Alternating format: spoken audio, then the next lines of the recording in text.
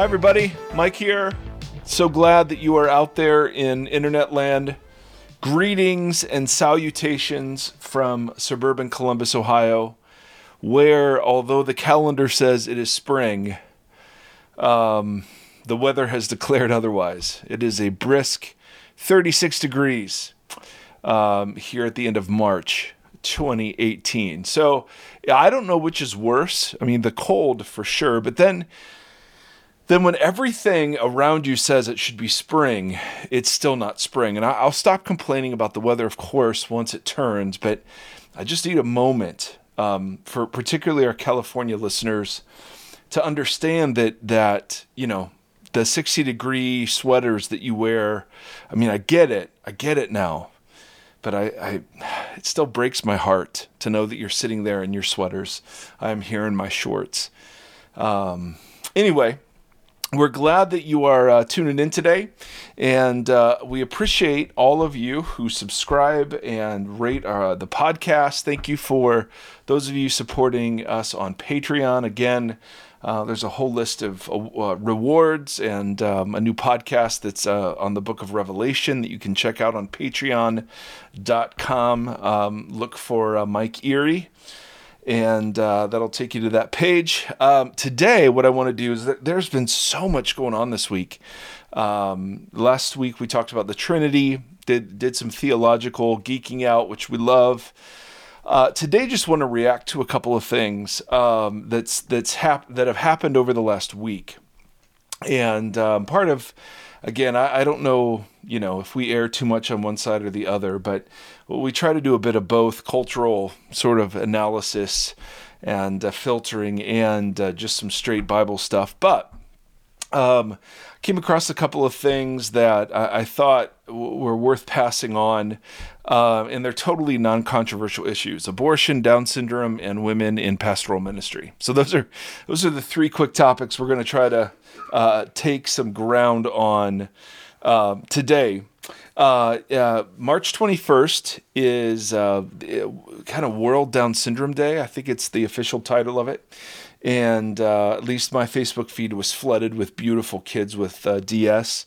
And we'd spent a little time talking about the morality of the pressure in some quarters to eradicate the Down syndrome population. And so I was just kind of surfing around that topic and came across a young lady named Charlotte Helene Fine, F-I-E-N, or Finn. I don't know how she pronounces her name.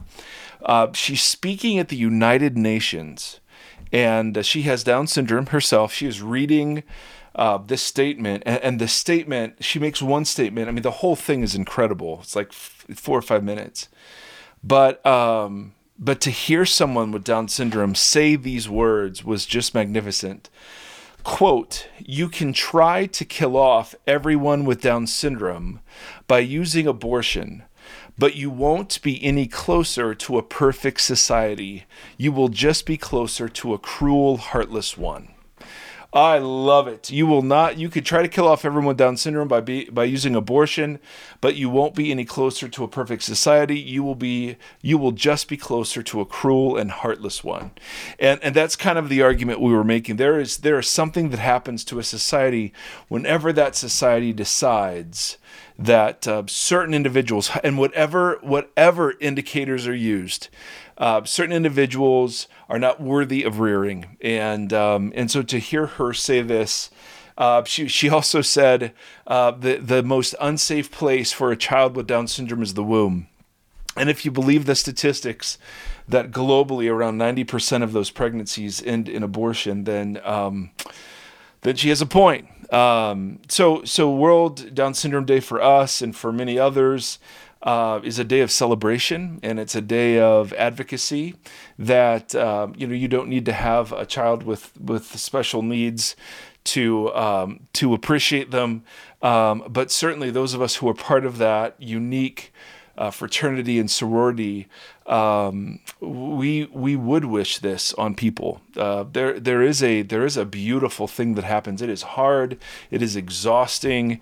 There are days it's so frustrating, and days it's unbelievably overwhelming, and days of incredible grief. But I had a guy come up to me when Seth was born, who just simply said, "Seth will be a source of unending joy for you," and that's been true. And that doesn't mean it's true for every kid that's wrestling with some special needs, but it's been true for us. And it's true for a lot of the families that we know. No matter how significantly difficult the circumstances, there's still something added. And we think that's true of society as well. So that's the first thing that happened this week, was just the celebration of that day. The second thing is I'm recording this on a Sunday night. We just had the March for Life, March for Our Lives. And I was reminded, even as I said that, of the counter hashtag March for Our Lies, which is being promulgated by others. I mean, the thing that was, shocking is to see the animosity directed towards these kids. Now, of course, it's being politicized, and of course, of course, this is all like people posturing, and yeah, I got it, but to compare these rallies to Hitler Youth rallies or the celebration of fascism or whatever, I mean, it's just absolutely insane. And if you are a conservative person, if you are a member of the NRA, you are just guaranteeing that 20 years from now, the Second Amendment, at least as we know it now, will be wiped from the face of the earth. I mean, why not cooperate with these students for common sense gun laws? And people will say, well, yeah, okay, Mike, well, since you're a policy expert, why don't you go ahead and give us some policy? And my response is, I'm not a policy expert. I don't have any freaking idea. I just know that my son has active shooter drills in his freaking high school. That didn't happen all those years ago when I was in high school, and I'm not okay with it. End of story. And it's not just a gun control issue. Of course, it's a sin issue from a Christian perspective. And there's moral responsibility, and there are cultural factors, and there's mental illness involved. I mean, this has to be a multi-pronged approach in many different dimensions with many different issues to really get at this. It's not just a one-time thing. But for high school students and those who love them, support them, rally around them, their families, whatever, to come out and be for greater gun control because their friends were gunned down in a school, why not participate with them? Why marginalize? Why antagonize? Why insult? I mean, and I guess maybe the only reason is because it's a threat now. This is a threat. We're going to lose our ability to have whatever gun we want whenever we want it. And so I've been thinking a lot about gun control, because obviously, I mean, one point we made a couple of podcasts back, of course, is that there's no Christian right. There's no God-given right to own a gun. Certainly, we have the ability to protect ourselves, those we love. I got all that. But if you want to check that podcast out, go ahead, because I don't think you can say it's a Christian right. Secondly, and obviously, Christians can disagree about this, right? I mean, Christians disagree over the role of violence and the role of government and the role of women in the church. It's okay that there are disagreements, but what has really become brutal is the demonization, of course, that's happening from both parties, that Christians can call other Christians who advocate for greater gun restrictions fascists, and that Christians who advocate for unregulated, not completely unregulated, but kind of the current status quo. Those people can be called, murderers, and the blood of these murders are laid at the feet of anyone who owns a gun and supports gun rights. I mean, none of that is helpful. And so I've been just thinking about, all right, if I were pressed, not that any of you have been asking, but if I were pressed for an argument about why I would join those students, and why, even if it's politicized, because some people are going to say, well, yeah, these kids are just being used as pawns to further a political agenda. And in one sense, less gun deaths is not a political agenda. I think that's just a cultural flourishing that anybody, anywhere should want. On the other hand, how we go about reducing gun violence, well, yes, it's totally a politicized issue. And it's way above my pay grade. My point is simply this. As Christians, how should we participate in our violence-soaked culture, in a culture where in some places guns are idolized and gun rights are enshrined as if it were a Christian virtue? How do we participate in a culture where any meaningful nuance or debate, is immediately crushed by 140 characters of Twitter or memes or whatever? How do we, and should we, or should we just stay out of it? What's a way theologically to think about gun control? And I don't know, I haven't thought this all the way through, but here's just one thought. The Christian faith, at least in its ethic, is eschatological, and if you're like, ooh, you said the word scat, which is a hunting word for like dung or whatever. Yes, but it has nothing to do with that. Eschatology is the study of last things, or the study of the end. Something. So if we say that something is eschatological, it means there's a telos to it. There's an aim. There's a target. There's an end. It's going somewhere. It's aimed at something. So to say something is eschatological means that it's not just that God's up there and is like, okay, all right, here's some freaking rules for you guys because you guys are a bunch of clowns. And if you break these rules, going to send you to hell because you should know better. Even though you're now born with a propensity to do this, I'm going to send my. That's not what we're saying at all about why there is the shape and form of a Christian ethic. It's not because God has delights in having a dividing line between good and bad, or immoral or immoral, or moral. It's because the Christian life is eschatological, meaning it's heading somewhere, and the vision that we get about where it's heading informs about how the church conducts itself in the present. And so, as an example, racism, the reason the church must confront racism, is it because the church is progressive or democratic or liberal or whatever? The reason the church must deal with racism is because if it permits racism in its ranks, it allows the witness for which it was created to be compromised. Paul is super clear about this, like in the book of Galatians, that God's purpose in redeeming both Jews and non-Jews, which was the central like ethnic divide in the ancient world, the goal of redeeming people from both of those wasn't just to have Jewish Christians and non-Jewish Christians, but it was to create one new humanity, an entirely new human race where the previous distinctions did not hold. So when Paul says something like, in Christ there's either male or female, Jew or Greek, slave or free, right?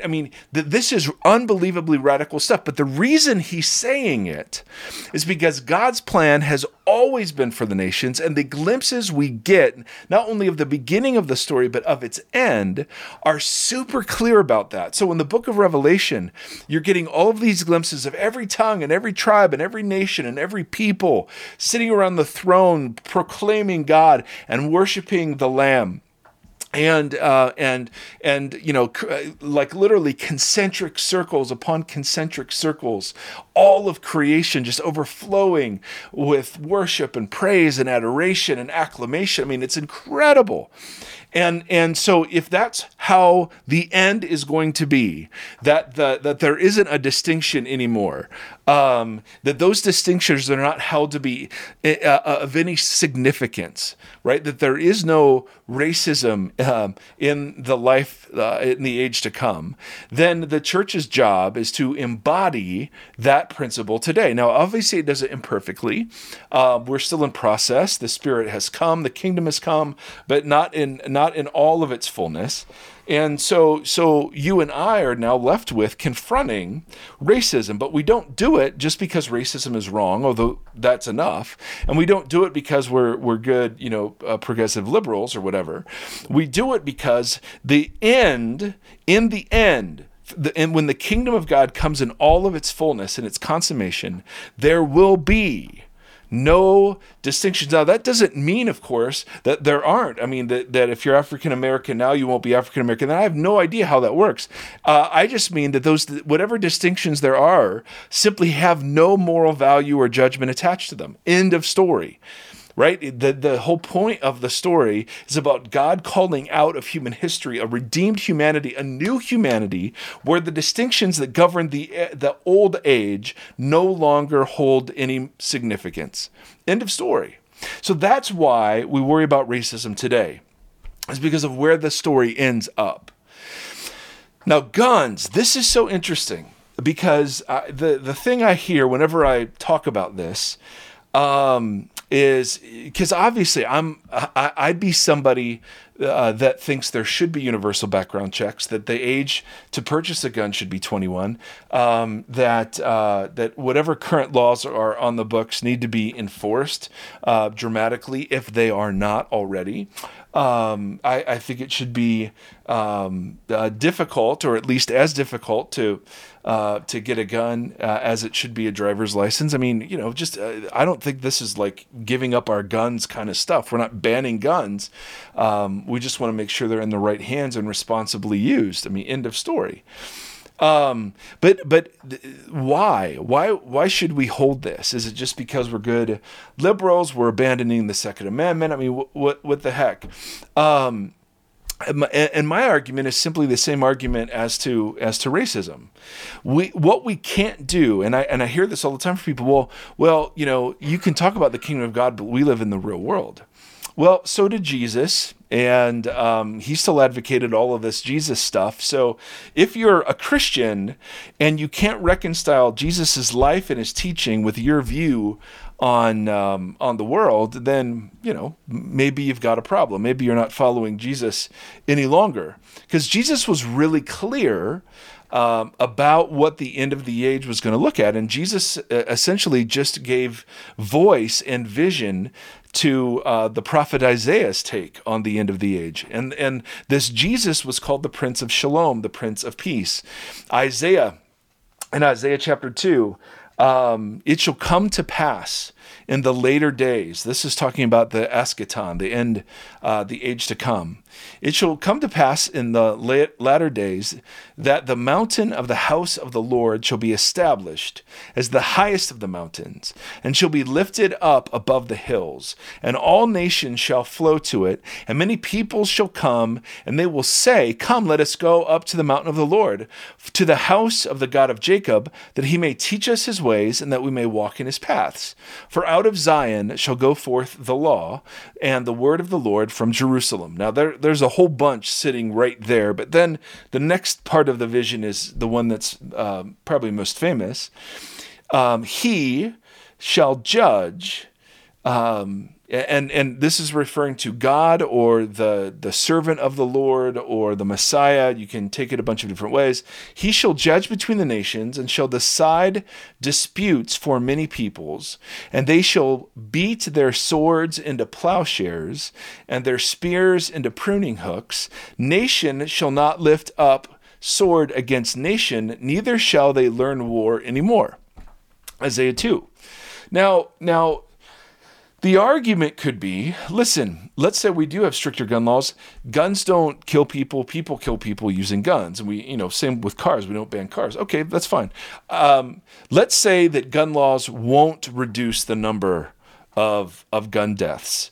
I would still argue that we should enact them for precisely the same reason we fight racism. Because the end of the story is where people literally take their weapons of war and they beat them into weapons of farming and agriculture. We are to be the people who are dumb enough or faith-filled enough, depending on your point of view, to actually believe that's where the story goes, and that being killed or being uncomfortable or whatever it is isn't the worst thing that can happen to you. The worst thing that can happen to you is living a life apart from knowing and understanding and following the beautiful Jesus. At least that's the Christian way of looking at things, and that following that Jesus leads you to a world in which nations will no longer go to war against nations. And if the church is to be the advance guard of that reality, then it's very odd when, quote, evangelicals, and again, who knows if these statistics are true, slanted, made up? I have no idea. But the cultural narrative is that evangelicals are very, very pro-gun, very, very pro-war, very, very pro-capital punishment, very, very pro-torture even. It was, revealed several years ago. And if that's the case, then may I suggest that our witness is compromised in the same way it's compromised when we allow racism to be rampant in our communities. In other words, we're not actually being a vanguard of the end. We're just being another special interest group that has and insists on the same rights as everybody else. And the last time I checked, the early Christians did not change the world by crying out for their rights to roam. Now, Paul did that once, but for a very specific missionary reason. But what the earliest Christians did is they stayed faithful to the lordship of Jesus, regardless of whatever political consequences came their way. And the primary way that happened is they simply refused to worship the Roman pantheon. It was okay if you had your personal gods. No one would object to an early Christian if they worshiped Jesus, as long as they worshiped the goddess Roma and the pantheon of Roman deities. The issue was, the Christians went around saying, because I worship Jesus, I cannot worship these other things. So when you see the American pantheon of gods as violence, as power, as money, as pleasure, then the church has to be a place where we embody the eschatological vision of the scriptures in regards to each of those things. In other words, the reason we get so torn up about sex abuse in the church is because we all know the church is a place where that should never happen. That's in the very definition of what it means to be the church. That's why we hate it and are so appalled by it. Absolutely. Because we're not embodying the telos, the end for which we were created. So we confront America's love of money by being communities that live in generosity, that resist consumerism, that embrace simplicity, that share with the poor, all of those sorts of things. We fight against the American pleasure ethic that simply says, hey, as long as two people are consenting, you can do anything. No, we actually believe sexuality was created for a purpose. It's not just something that you do with certain parts of your body. It is much bigger than that, and fits into a much larger story that is rarely ever told in the cultural narrative. We should stand against the power, the hunger for power and control that is so rampant in our culture, by being people who serve, by being people who we're not doormats by no stretch of the imagination, but we exercise a different kind of leadership. I mean, that's the whole servant leadership thing, right? I mean, that's how Jesus led, Jesus served. And so we're called to be a constant counter narrative to what the world is saying to people. And because Americans love violence, we love it on YouTube videos, we love it in our movies and our TV shows. We absolutely love it, and we are drenched in it. Absolutely. We must be a people who are constantly advocating for peace. Now, that I'm not saying whether or not guns will ever be necessary in an evil age, or whether or not they can be used in self-defense. I'm not making any of those arguments at all. I'm just simply saying, as a group of people who stand against the gods, small g, the gods of the age, when one of the gods is propped up as redemptive violence, and it infects our movies, our superhero movies, and we just love it when the bad guys get what they deserve. We have to be a place where the counter narrative to that is practiced and embodied. And so I have no issue if Christians own guns.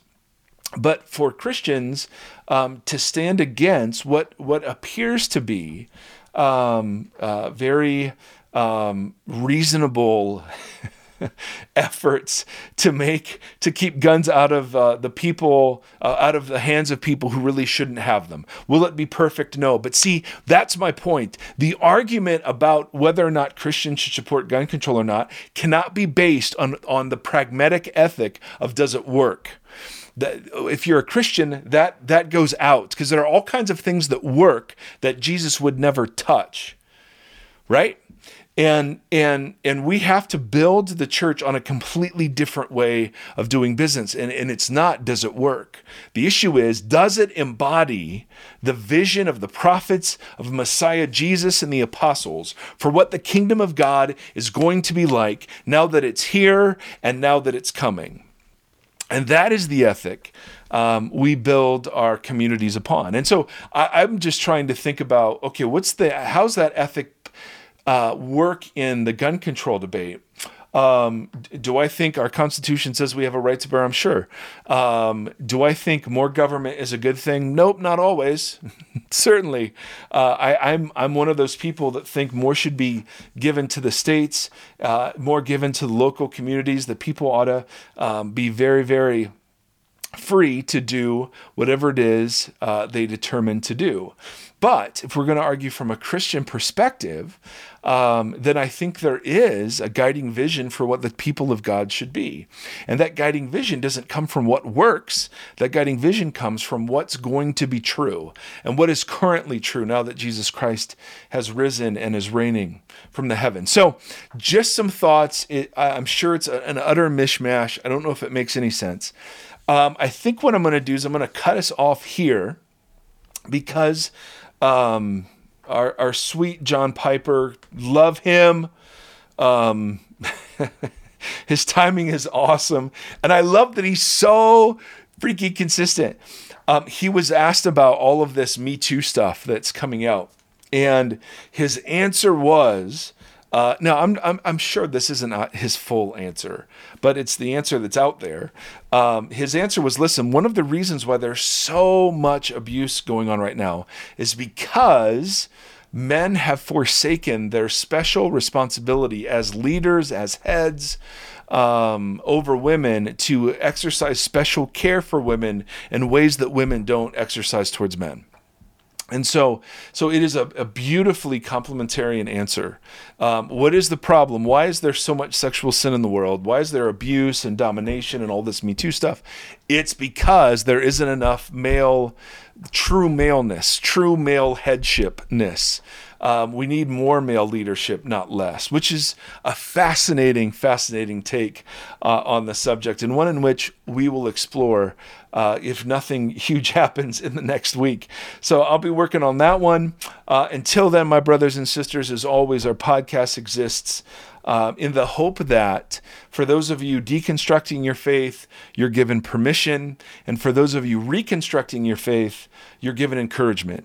To not reconstruct it on all that we were told or the traditions that our faith rests upon, but to actually go back and scour the Gospels to hear again what the voice of Jesus sounds like so that we could recognize it when he's speaking and working and moving today. So to that end, my friends, may the Lord bless you and keep you. May the Lord shine his face upon you and be gracious to you. May the Lord lift up his countenance to you, and may he give you peace in these days. Amen and amen. Hey, thanks for listening to the Vox Podcast. Learn more about us at voxpodcast.com. Follow us on Twitter at the Vox Podcast, and now support us on Patreon at patreon.com/voxpodcast.